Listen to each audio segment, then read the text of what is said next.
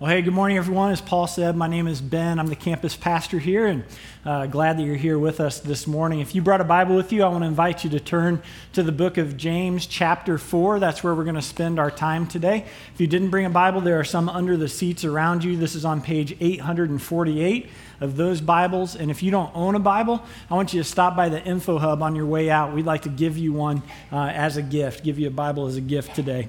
As you're turning to James chapter 4, some of you will undoubtedly recognize the name of Don Shula. I'm not a big sports fan, but I certainly recognized his name as I came across a story that he told this past week that I thought tied in nicely with what we're going to talk about today. Don, if you didn't know, was the head coach of the Miami Dolphins from 1970 until 1995, had a great career over those 25 years and even before as he coached in other places, other teams. But Shula tells a story of vacationing at a small town in Maine where he and his wife could simply relax without being recognized, without people wanting to come up and, get an autograph, take a picture with him, whatever it would have been. And so they found this location in Maine where they thought they could get away, kind of be just on the fringes, not noticed by anyone. And sure enough, they traveled there for vacation, checked into the place where they were going to stay, and wouldn't you know, it was raining outside, their first night of vacation. But they decided to make the best of it and to go and see a movie. And so Don Shula and his wife headed to the movie theater, bought their tickets, walked into the theater to find that all of the house lights were still on, and just a handful of people were seated there in the auditorium. And as Don and his wife found their seat and sat down, the small group of people in the auditorium started applauding and clapping for Don and his wife. And Don was kind of secretly, he was encouraged by that, and he thought that was pretty neat, and leaned over to his wife and said, "I guess there's literally nowhere that I am not known." And about that time, one of the guys who was already in the theater got up, came over and shook Don's hand and his wife's hand, and "Man, I'm so glad you guys are here tonight." And Don said, "I got to tell you, I'm surprised you know who I am." And the guy looked real puzzled, and he said, "Should I know who you are? We're just happy you came because the manager said he wouldn't roll the movie unless we had at least 10 people. And so we laugh at that story, right? That's a funny story. I bet Don has told that story a number of times, but I really think that it highlights something that, if we're honest, is a struggle for all of us. Because all of us at one time or another have struggled with the thought that we're more important than we really are. We think more highly of ourselves than we ought to. And at times, we struggle with this condition that the Bible identifies as pride. And it's the topic that James tackles in chapter 4 of his letter. In fact, the theme of James chapter 4 is found in verse 6. And this is on your notes page if you want to write this down. James actually quotes Solomon from the book of Proverbs when he says that God opposes the proud, but he gives grace to the humble. God opposes the proud, but he gives grace to the humble. And everything that we'll read today from James chapter 4 is going to fall into that bigger context of the struggle between pride and humility in the believer's life. And so I want you to keep that in mind as we read the first part of James 4. We're going to read it together. I want to invite you to stand, as we've been doing for the past several weeks, to read this passage together. James chapter 4, starting in verse 1, here's what it says. "What causes fights and quarrels among you? Don't they come from your desires that battle within you? You desire but do not have, so you kill. You covet but you cannot get what you want, so you quarrel and fight. You do not have because you do not ask God. When you ask, you do not receive because you ask with wrong motives, that you may spend what you get on your pleasures. You adulterous people, don't you know that friendship with the world means enmity with God? Therefore, anyone who chooses to be a friend of the world becomes an enemy of God. Or do you think Scripture says without reason that he jealously longs for the Spirit he has caused to dwell in us? But he gives us more grace. That is why Scripture says, God opposes the proud, but shows favor to the humble. Submit yourselves then to God. Resist the devil, and he will flee from you. Come near to God, and he will come near to you. Wash your hands, you sinners, and purify your hearts, you double-minded. Grieve, mourn, and wail. Change your laughter to mourning and your joy to gloom. Humble yourselves before the Lord, and he will lift you up. Let's pray together. Father God, as we so frequently do around here, we want to thank you again this morning for your goodness, for your grace, for your word. Father, in your word we find leadership, we find guidance, we find knowledge of you. And Father, I pray that you would open up our hearts and open up our minds by your Holy Spirit this morning, that we would learn, that we would hear what it is you have to say to us, and that we would live differently because of it. Help us in this by your Spirit, and it's in Christ's name that we pray. Amen. You may all be seated. So God opposes the proud, but he gives grace to the humble. And that's a little bit of a different version than what we just read in the NIV, but it's the way that I learned that passage, maybe the way many of you learned that passage. God opposes the proud, but gives grace to the humble. And just that one statement really should be enough for anyone who is a follower of Christ to really stop and take inventory of their own heart. I mean, to think that there might be something inside of me or inside of you that would cause God to actually oppose us should cause us to stop and to think about this. Now, here's the thing about pride. Pride is really one of the most terrible sins, in that it's not something that's really out there that we necessarily notice on our own. Rather, pride is one of those things that kind of sneaks up on us. It sneaks in. It's working behind the scenes. And it has a tendency to come in without us even ever noticing it. So what I'd like to do today as we work through James chapter 4 is to show you 3 ways that pride sneaks in. And to get going, let's just jump back to verse chapter 1, where James says, "What causes fights and quarrels among you? Don't they come from your desires that battle within you?" And let's pause right there, because I want to make sure we understand this statement. Because there are certainly some of you in the room this morning who right now are experiencing some form of relational conflict. And that likely has included, fighting, quarreling, stress, strife. It's conflict, right? It's tension. And in your situation, many of you could point to the exact thing that is the root of that conflict. So maybe for you, it has to do with a child. And maybe your child has made a really destructive decision. Or perhaps it's a friendship, or maybe it's a coworker who made some kind of an unethical choice, and that has affected your relationship, brought conflict into your relationship. Or maybe it has to do with your spouse. Maybe they're addicted to something like pornography, maybe to a substance of some kind, and that certainly could impact the relationship. It does impact our relationships. And these are all things that bring tension and cause fights and quarrels in a relationship. And so why is it that James would say that the cause of fights and quarrels among us is really our own evil desires? Why would he seem to point the finger back at us? And is that even really what he's doing? Well, remember, this is primarily a passage about pride. And James is writing to some Jewish believers who have been displaced from their homes due to persecution.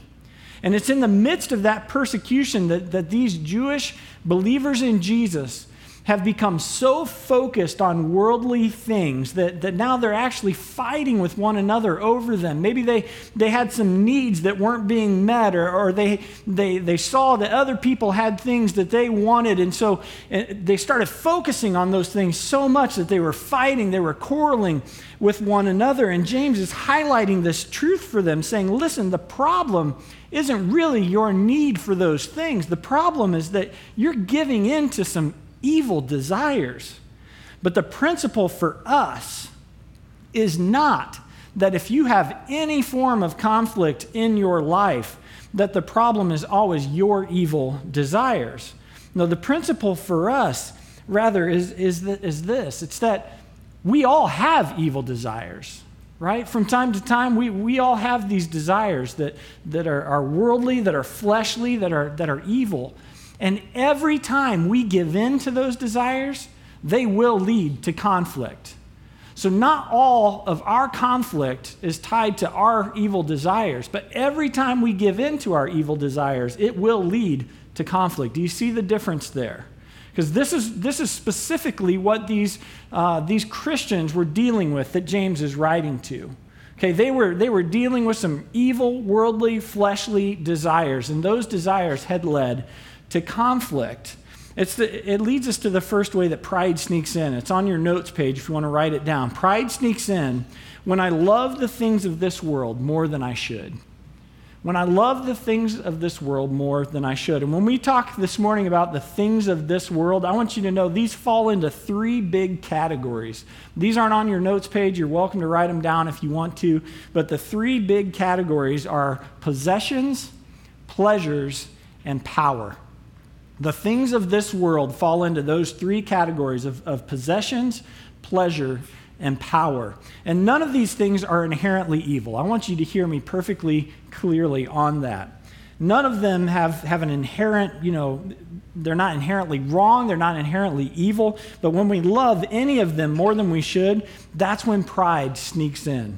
I mean, think about our possessions, right? That's our stuff. And we all love stuff. We love different kinds of stuff, but we all love stuff. Maybe for you it's electronic stuff, or it's sports stuff, or cooking stuff, or hunting stuff, or fashion stuff. Fashion stuff is my big one. I really tripped up on it. It's an idol, honestly, for me. And it's nice to have stuff, right? We all would say we enjoy having stuff, but the problem isn't having stuff. The problem is when stuff has you. And so you get that thing that you wanted so badly, and almost immediately you're thinking about the next thing, right? What's the next thing that I've got to have so that I can feel, fulfilled, that I'll feel that feeling that I feel when I get more stuff. I like that feeling. I like my stuff. That's our possessions. Or think about pleasure. And pleasure comes in a lot of different forms. And some of those things are appropriate. Some of them are not appropriate at all. And we are a culture, quite honestly, that is addicted to pleasure. I mean, we just live for pleasure. And sometimes we desire it so much that we cross lines that should never be crossed. And finally, there's the category of power. And this is just wanting to always be in control, wanting to always call the shots, never submitting, never acting with humility, just wanting more and more power. Possessions, pleasure, and power. Those are the three big categories when it comes to loving the things of this world. Now, I want you to see what James says this all leads to in verse 2. He says, you desire, but you do not have, and so you kill. Okay, and he may be talking about something literal right there. I mean, he may be thinking about a situation where someone literally killed someone else for what they had. And in our present context, our present culture, that's not unheard of, is it? I mean, you could probably turn on the news right now and hear a story of someone who is killed because they had something that someone else wanted. So he may be speaking literally here, or he may be referencing what his brother Jesus once said, that if anyone hates his brother, he is a murderer. If you just hate that person, you have murder in your heart. And isn't it true that sometimes we see what other people have and it seems like it just comes so easily to them, and our stuff isn't as great as their stuff, or they're in a position we're not in, and I hate that guy. Man, I hate how easily like stuff just seems to come to him, or I hate how she just has all of the nicest things all the time. And Jesus says that when we have that kind of attitude and that kind of heart, we become murderers in our heart. And that may also be what James is talking about when he says that we kill. He says you covet, but you cannot get what you want, and so you quarrel and fight. And you don't have because you don't ask God. Now, James knows that the proud person is unlikely to pray. He's unlikely to ask God for anything, because part of being a prideful person is thinking, man, I'm independent of God. I don't need God. I can provide for myself. The pride person views himself as independent. The humble person views himself as dependent on God. In fact, praying is one of the most humble things that you and I can possibly do, because it's an act that says, God, I recognize that you know everything. Like, I'm not coming to the table to tell you anything you don't already know, but I recognize that if I don't ask you, if I don't do what you've told me to do and coming to you and asking for these things, like, you're my life source. You're where everything comes from, and it's that humble act of asking and praying. But James says even when the prideful person does pray, they pray with the wrong motives. Look in verse 3. He says, when you ask, you do not receive because you ask with the wrong motives, that you may spend what you get on your pleasures. And so there we are, back to the pleasure thing. It's just, God, give me this. God, give me that. Maybe for you it's something like a promotion at work. God, if I could just get that promotion, I'd just make a little bit more money, or more influence in the company. Or maybe it's a new car. God, give me a new car. Give me a bigger house, more influence, whatever it might be. Maybe that dream vacation. And again, there's nothing wrong with any of those things. Okay, there's no standard in the Bible that we can turn to and say, okay, well, this much is okay, but anything over that, that's too much. It's not in there. That's not in there. But rather, the gauge that we have to use is this, that if we are becoming so focused on the things of this world, if we have fallen so in love with the things of this world that they start to take the place of God in our lives, now we've crossed over the line. And here's the deal. When we do that, pride starts sneaking in. And you know what pride says to us in the midst of a moment like that? It's this message that you deserve that. Like, you work so hard. You put in more hours than anybody even knows. You deserve that. And we start kind of having this feeling of entitlement. And, man, you're home all day with those kids, and nobody even knows what kind of a stress, what kind of a strain you're under caring for those little ones all day long. You deserve a better vacation. You deserve a bigger vacation. You deserve whatever it might be. And that's pride whispering in your ear and sneaking in. And we start to believe it, don't we? And we start to believe that those things will make us happy. We start to believe that the things of this world can bring some kind of fulfillment, some kind of contentment into our lives. But did you catch earlier what James calls people who love the things of this world more than they should? Look again at verse 4. It's strong language. It's really strong language. He says, you adulterous people. Man, don't rush past that. Paul says when we love the things of this world, for you who are followers of Jesus, you've surrendered your life to Christ, you said, I'm living for the Lord. When we love the things of this world more than we should, it's like cheating on a husband or a wife. He says it's adultery. It's like having an affair. James says, you adulterous people, don't you know that friendship with the world means enmity against God? Therefore, anyone who chooses to be a friend of the world becomes an enemy of God. I mean, it's so black and white, isn't it? If you love the world, you're an enemy of God.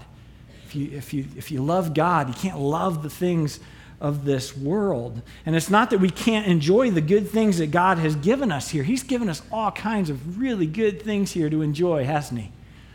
And we can enjoy them and we can see them as blessings, but the problem is so often we say, man, God has just blessed me with so much, right? When really our hearts are turned towards those things, towards those positions or those pleasures, whatever they might be. And our hearts are so wrapped up in worldly things that we're actually living as enemies of God, James says. And he goes on in verse 5, he says, or do you think that Scripture says without reason that he jealously longs for the Spirit he has caused to dwell in us? Or some versions read that the Spirit, referring to the Holy Spirit, that he has caused to dwell in us, longs jealously. Listen, if you are a follower of Jesus Christ, he has put his Spirit in your heart, and we read that he has a jealous spirit. He longs for you to love God with all of your heart and mind and soul and strength, and he's a jealous God, not in a sinful way. We think of that word jealousy as as kind of a sin, and certainly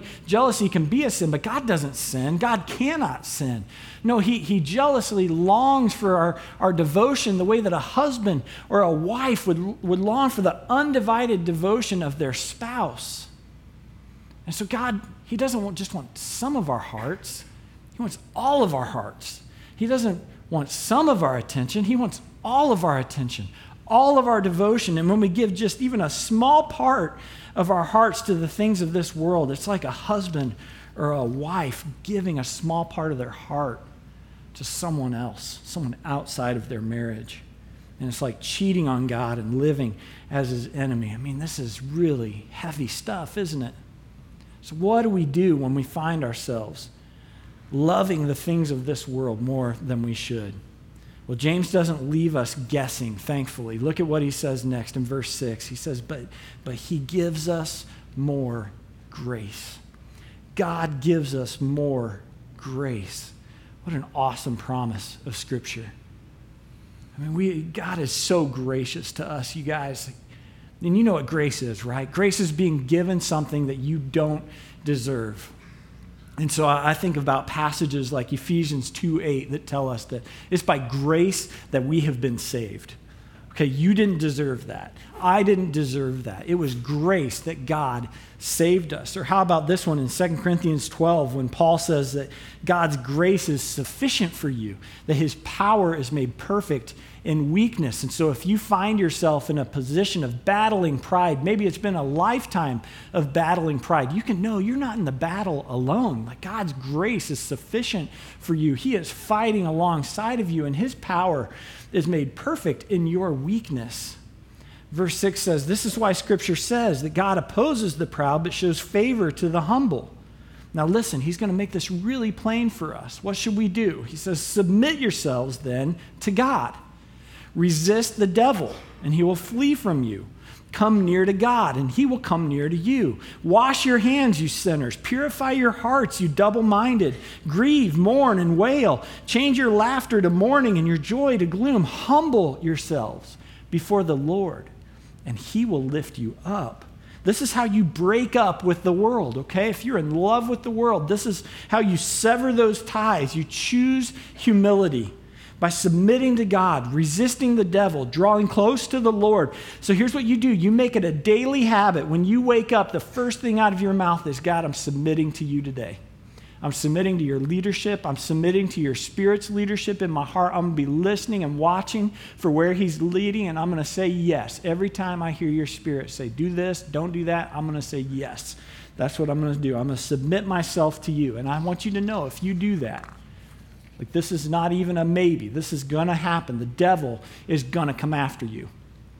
The enemy is going to try to trip you up. He's going to try to knock you off the rails. He's going to come and he's going to tempt you to give in to those worldly desires. And what do? Well, James says you resist him. You resist and you say, no, I'm not going to give in to that. I'm not going to live that prideful way anymore. I'm going to choose humility. And instead of moving towards the things of this world, you draw close to God. And this is so incredible. James says when we draw close to God, that he moves even closer to us. And that when we humble ourselves before him, that God actually lifts us up. Now think about that for a minute. Because what we're actually doing in pursuing the things of this world is we're trying to lift ourselves up, right?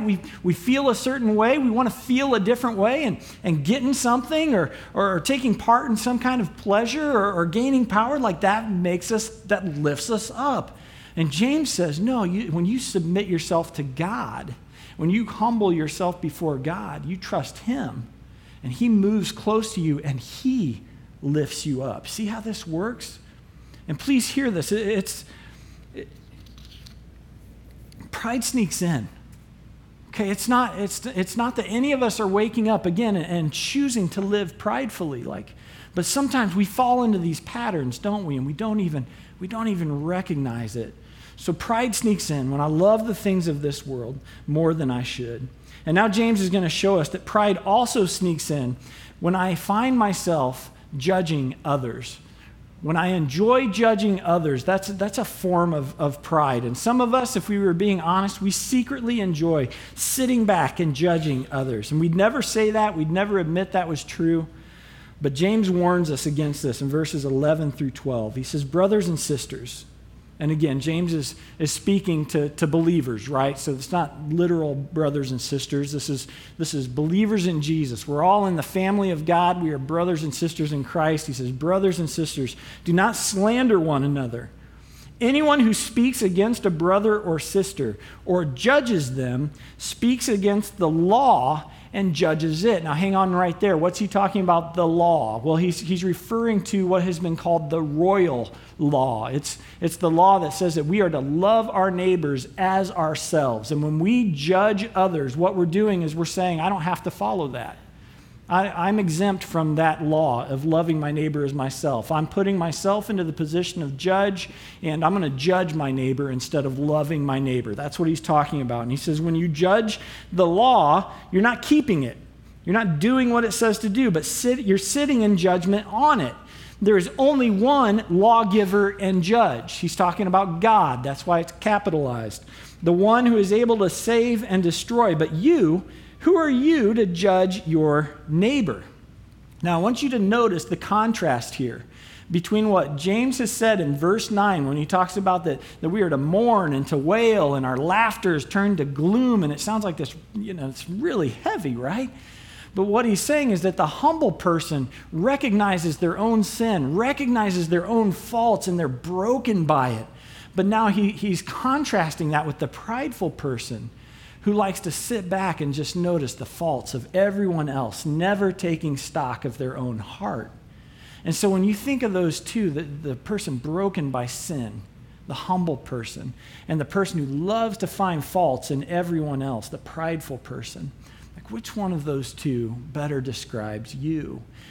And again, I'm not looking for an out loud answer or for you to talk with anybody else, but maybe just take an inventory of these things, like, are you quick to point out the faults of others, but slow to recognize your own? Have maybe friends or family members been hurt by your critical spirit? Have you ever jokingly said, I have the gift of criticism? Do you struggle with looking at others as inferior? And are you quick to rush to judgment? If your answer to any of those things is yes, just recognize that for what it is. It's pride. Pride has snuck in because when we judge others, we move God off of his rightful place on the seat of judgment. We move him off and we say, I have the authority to sit there. I should be the one who's sitting on that seat. I should be the one I'm qualified. I'm qualified to sit there. I'm qualified to judge. And folks, that is pride. That is pride. And please hear this. It's not that we are never called to judge. Some people take this passage and others and they make this their life verse, right? Judge not. Don't judge me. You can't judge me. Judge not or you'll be judged. And yet, you know what? Yes, James has said that. Jesus, his brother, has said that. But do you know that there are some very specific instances in Scripture where believers are called to judge? Like passages like Romans 13 that talks about the fact that civil authorities actually have the right to judge the actions that happen by people in society. I mean, it's just clearly laid out in God's word that that's a time when we are to judge. 1 Corinthians 5 and 6 tells us that the leaders of the church are actually called to account for how they judge sin within their church. And so if someone is sinning within the church, it's the leader's responsibility even to judge that person, to judge that sin. And Jesus said in Matthew 18:15, if your brother sins against you, go and show him his fault. And if you're going to do that, you're going to have to make a judgment, aren't you? You're going to have to judge that your brother has done something sinful. And so there certainly are times when we are called to judge, but notice that all of these verses speak to judging behavior. Right? These are all obvious things that we can see that there has been some form of action that has happened that is wrong, that is sinful, but we are never told to judge motives because we don't see the heart. Only God sees the heart. And that's what James is warning against. It's the kind of judgment it's not born out of loving another person. That's what judging sin is. That's a love for that person. That's wanting them to see their error and to turn from their wrong ways. But this is a form of judging that really has more to do with harming someone, with destroying someone. It's judging their motives, and it's something that we're not even qualified to do anyway. And think about how this maybe plays out sometimes. Maybe there's a person that has hurt you in some way. Maybe there's a person who just even by their good deeds, the way that they act around people, we're maybe a little bit jealous of that in a sinful way. And we see that, and maybe it raises up some kind of insecurity inside of us, something that we know we're not really that good at. Maybe they have something that we want, and we just can't get it. And so instead of loving that person, maybe we default to judging them, and we judge their motives, and we think, well, you know what? She gives a lot of money to church, but I bet she only does that for the tax benefit. Like, why else would she give that much money, right? She just wants that tax benefit. Or you see somebody doing something good and you think, well, I bet he just does that because he knows people are watching. And he wants people to think that he's better than he is, and he's really not that good. And we judge the motives, don't we? We judge people's motives, or he acts really nice at church, or she's so nice when other people are around, but she's awful at home. And we make statements like this, and James says, brothers and sisters, again, the family of God, we're not supposed to act like that towards one another. Don't do that. Don't slander each other. Don't judge motives. That's not your job. That's pride sneaking in, and God opposes that. He opposes the proud. But you know what? And James doesn't say this, at least not explicitly right here, but here's where you'll never go wrong with this. When you feel that thing inside of you rising up and you want to judge someone's motives, here's what you do. Here's what you do. You love your neighbor as yourself. You can never go wrong taking that path. When you don't know what the motives are, you see something, you love your neighbor as yourself. It's what Scripture clearly commands us to do. You may think that person is obnoxious, and they may be. It doesn't matter. You just love them, okay? You may wonder what they have mixed motives. What are they doing? It's not yours to figure out. You just love them. You think they might be living one way at church and another way at home, or you love them. That's your job. Your job is to love your neighbor as yourself and leave judging the heart to God, because he's the only one who's qualified to do it. All right, one more way that pride sneaks in. We're going to see it in verse 13. And here's what James says. He says, now listen, you who say today or tomorrow we will go to this or that city, we'll spend a year there, carry on business and make money. Well, you don't even know what will happen tomorrow. What is your life? You're a mist that appears for a little while and then vanishes. And then jump down to verse 16. He kind of finishes this thought. He says, as it is, though, you boast in your arrogant schemes, and all such boasting is evil. Okay, and here's the point. Pride sneaks in when I brag about my plans for the future. You can write that down. When I brag about my plans for the future. And we all do this, right? We maybe have even fallen in a pattern of doing this, and we need to rethink how we communicate things, because we'll say things like, well, over Christmas, we're going to go and spend Christmas break in Florida, or next year, I'm going to sell the business, or I'm going to have a new job by this time next year. I'm going to marry that girl, or I'm going to marry that guy. And James is simply reminding us that we have no idea how any of this is going to play out. We don't know what will happen tomorrow. We don't know what will happen a week from now, certainly not a year from now. I mean, a doctor's appointment could change everything, right? A phone call from your boss could change everything. The words from maybe even a fiance of, hey, we need to talk, that could change everything. And do you realize that God could take your life today? Like this could be your last day on planet Earth. That's why we bought an AED out in the lobby, because this may be it for some of you, okay? And if you go down, I'm going to shock you hard, probably twice, okay? Unless you're on a very short list, and then I'm just going to let you go. But everybody else, I'm going to try to get you back. But listen, it could happen today, and we don't live with that kind of perspective, do we? Like we don't live, that would be kind of morbid, I guess, to wake up every day and think, I might die today.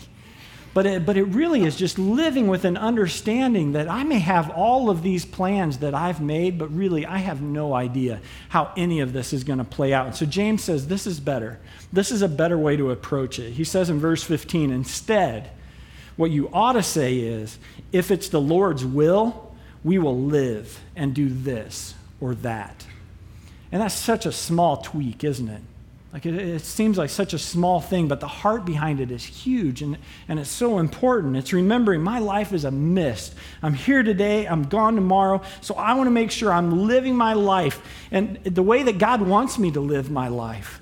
If it's the Lord's will for me to go here or to do that or marry this person or that person or have kids or adopt kids or whatever it might be, if it's the Lord's will, I say yes. And if it's not, then again, I'm submitting myself to God. I'm submitting myself to Him because I don't want to live a prideful life, bragging about my plans, all the while missing God's plans for me. And so then James concludes this chapter with some very familiar words in verse 17. He says, if anyone then knows the good they ought to do and doesn't do it, it is sin for them. Okay, so don't just know the right thing. You got to do the right thing. Does that sound familiar to some of you? Let me say it a different way. Do not merely listen to the word and so deceive yourselves, but do what it says. Those were James' words in week 1 when we studied James 1, verse 22. You got to put this stuff into action. If you want to overcome pride in your life, this isn't the kind of thing that you can just study away. This isn't the kind of thing that you can just learn more stuff and then all of a sudden you're just going to be a less prideful person. No, you study, you get into God's word, you identify what those things are where pride might be sneaking in, and then you take action against it. And again, James has laid out for us what that action is. You humble yourself before God. That's the first step. You submit to His leadership, to the leadership of His Holy Spirit in your heart. And then when the devil comes to distract you, you resist him because James tells us when we resist him, he'll flee from us. And instead of giving in to temptation, what do? You draw close to God. And when we do that, God draws right back close to us. And when we humble ourselves in that way, He's the one who lifts us up. God opposes the proud, but He gives grace to the humble. And maybe for some of you this morning, you're starting to recognize maybe an area of your heart where pride has snuck in. Maybe it's been allowed to grow there unchecked.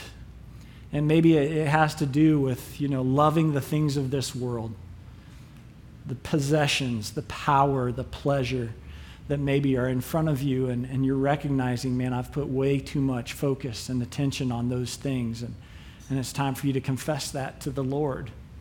Maybe you've recognized that you're kind of judgmental towards others, or maybe not kind of judgmental, this thing's out of control, and you've really put yourself in the place of God, in the place of judging, and it's recognizing, God, I want to be broken by my own sin. I want to see the faults inside of me as vividly as I see the faults in everyone else. And it's asking God to really help you change your heart and your mind when it comes to judging others. Or maybe for you, it has to do with all of the plans that you've made and all of the things that you're hoping for and really coming to recognize, man, I didn't make God any part of that equation.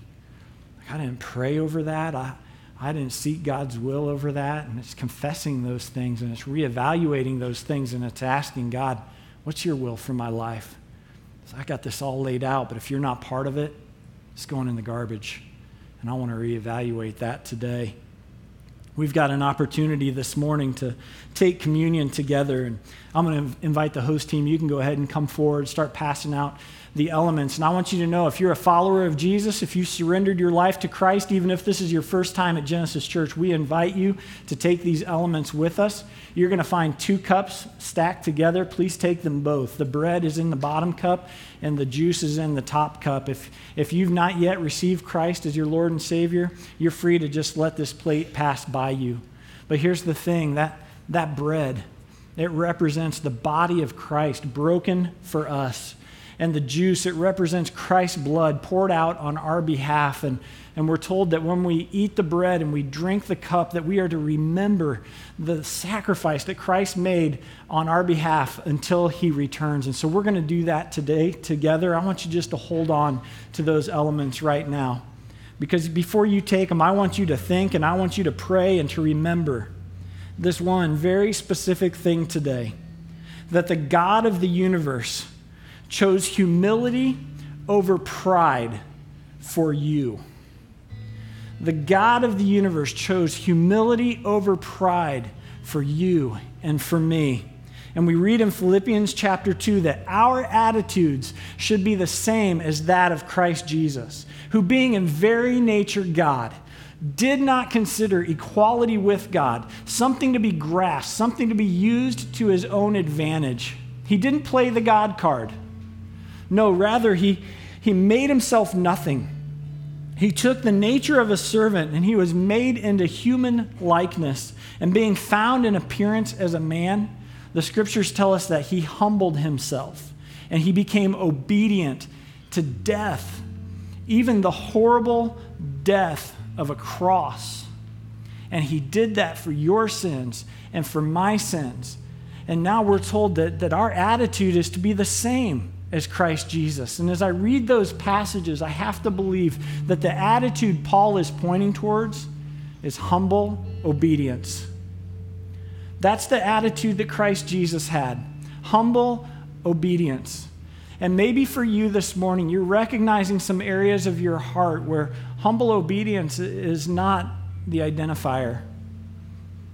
And pride has snuck in, and pride has been allowed to grow unrestrained. And I just want you to know God's grace is enough.